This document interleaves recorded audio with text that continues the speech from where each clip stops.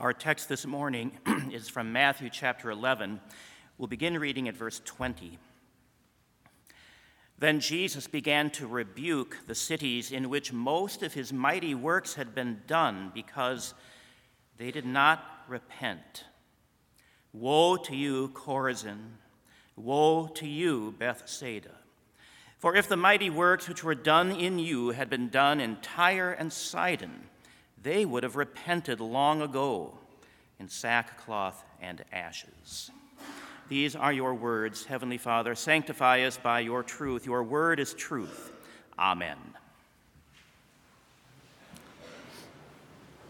Dear fellow redeemed in Christ, it is tempting to think that Jesus is so nice that he doesn't really care if you sin. It is tempting to presume that Jesus is so nice that surely he will not consider the things you do, the things you say, the things you think to be deserving of eternal condemnation. It is tempting to shape Jesus into such a nice person that he will agree with you and your opinions on morality, on worship, on sexuality and love, and never voice disagreement with you. But we only think that of Jesus.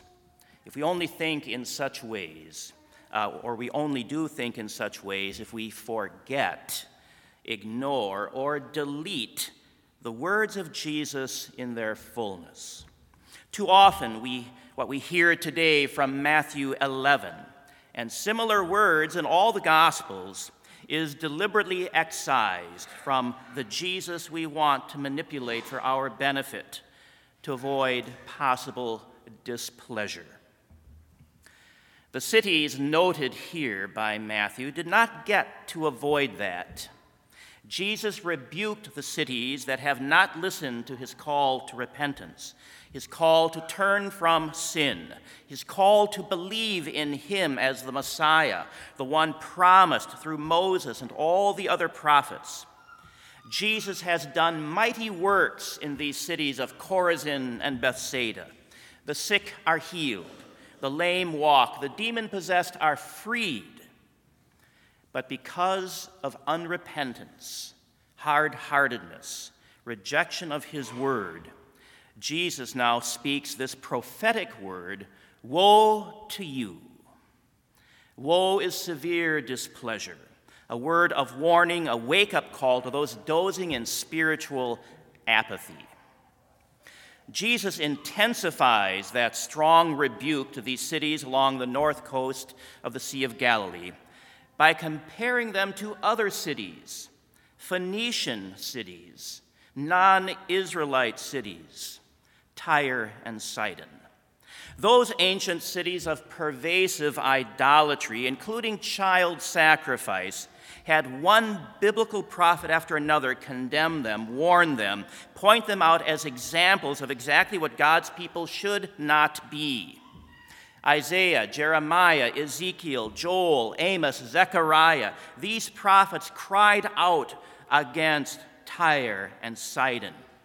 They were greedy and idolatrous. Woe to you!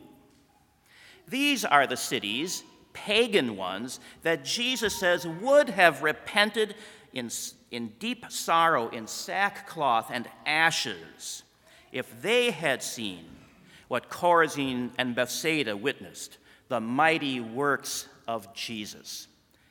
Woe to you! Today is Ash Wednesday, the start of a new season of the Christian church year called Lent. It is a season of preparation, of examination of life, of hearing the call to repentance from Jesus. It is also the season of seeing what great things Jesus has done for you and me, culminating in the world-changing events of Good Friday and Easter morning. Today is the first step of this season, the way that leads to Jesus' betrayal, suffering, and death, but the way that leads finally to life. We begin a penitential season then, a season of repentance, but we do so not as if repentance is something new in our lives or reserved for these weeks before Easter. No, repentance is something in which we live daily as those who are baptized into Christ. We confess that very truth of the ongoing life of repentance for the Christian in the small catechism. When we say such baptizing with water means that the old Adam in us should by daily contrition and repentance be drowned and die with all sins and evil lusts, and that a new man daily come forth and arise who shall live before God in righteousness and purity forever. Daily contrition and repentance, sorrow, remorse over sin, a conscience terrorized by the threat of God's wrath against our sin. Sin we cannot dodge, sin we cannot excuse, sin we must own as our own. Repentance includes understanding how much we deserve this woe to you that Jesus spoke to Bethsaida and Chorazin. We take the heart to the call to repent, turn from sin, see your true need.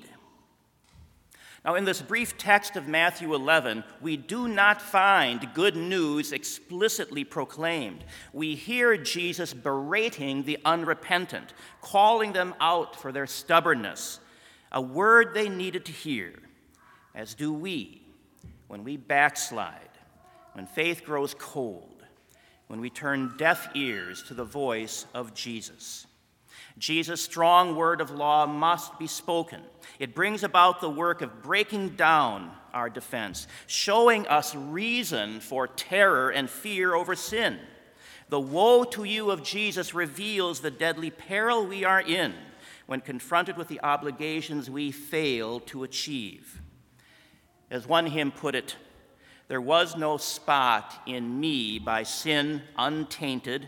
Sick with sin's poison, all my heart had fainted. My heavy guilt to hell had well nigh brought me. Such woe it wrought me. But remember this. Matthew's record of the mighty works of Jesus does not end here in Matthew 11.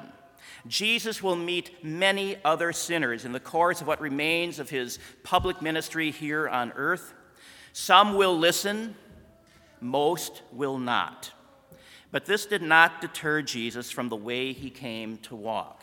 He came to this earth, taking on our human flesh and blood, the true God-man, for us and for our salvation. He did not wait for us to come to him.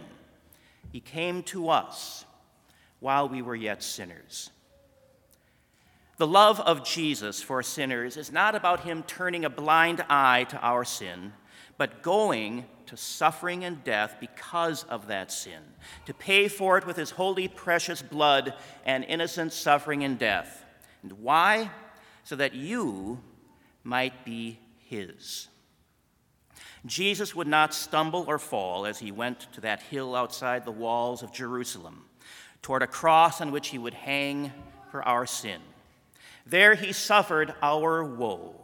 There he showed the profound depths into which he deliberately went, all so that the eternity of condemnation we so richly deserve will not strike us. The call to repentance continues to sound in this world. God's word is proclaimed with the power to break into pieces, to root out and pull down, and to build and to plant. Jesus does not scold as if to shame you into trying harder.